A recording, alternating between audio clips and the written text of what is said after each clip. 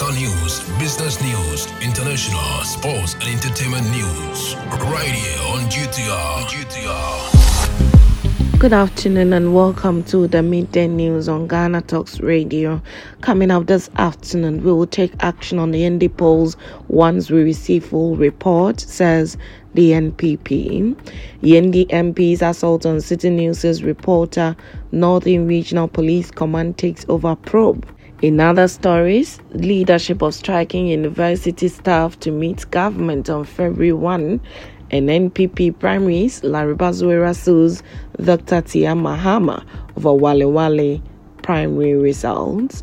This business, sports and showbiz is coming in this afternoon's bulletin. The news will be read by Awentemi Akansukum. Now let's settle for the details. The New Patriotic Party has assured that it will take action once it receives a full report from its regional representatives, the Electoral Commission and the Ghana Police Service on the electoral violence that occurred at Yendi during the party's parliamentary primary over the weekend. The counting process of the party's January 27 parliamentary polls was disrupted over stolen ballot allegations.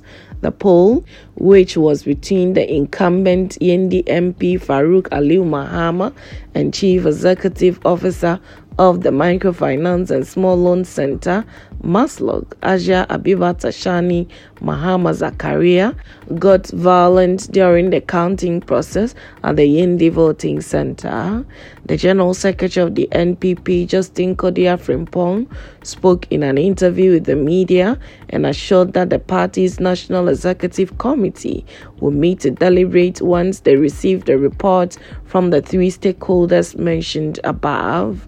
Some executives of the NPP, despite the violence and disruption, went ahead to declare the incumbent Yendi MP Farouk Aliu Mahama as a parliamentary candidate-elect, which the Electoral Commission disassociated itself from.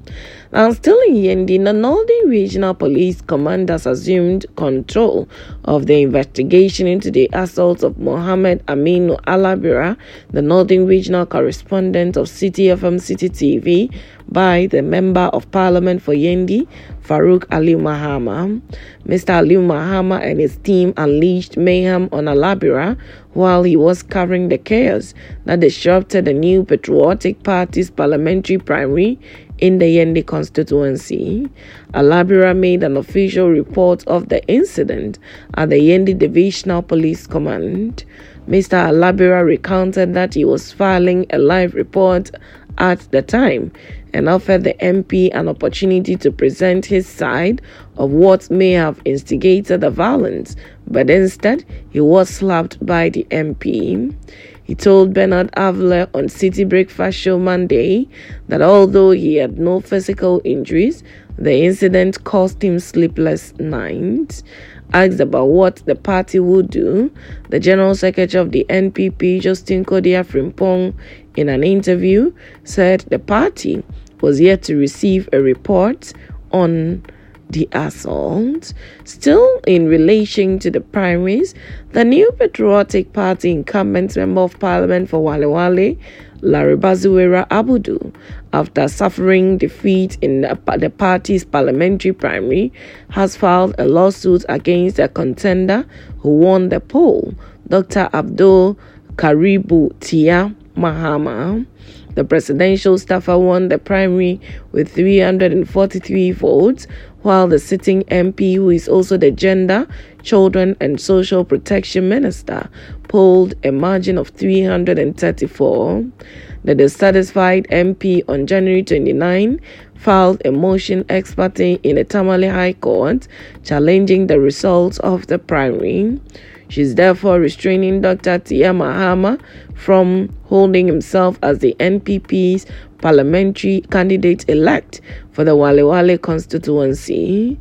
Other contestants in the primary are Tahir Sham An, polled 145 votes, and Jando Mahama also had 1 vote.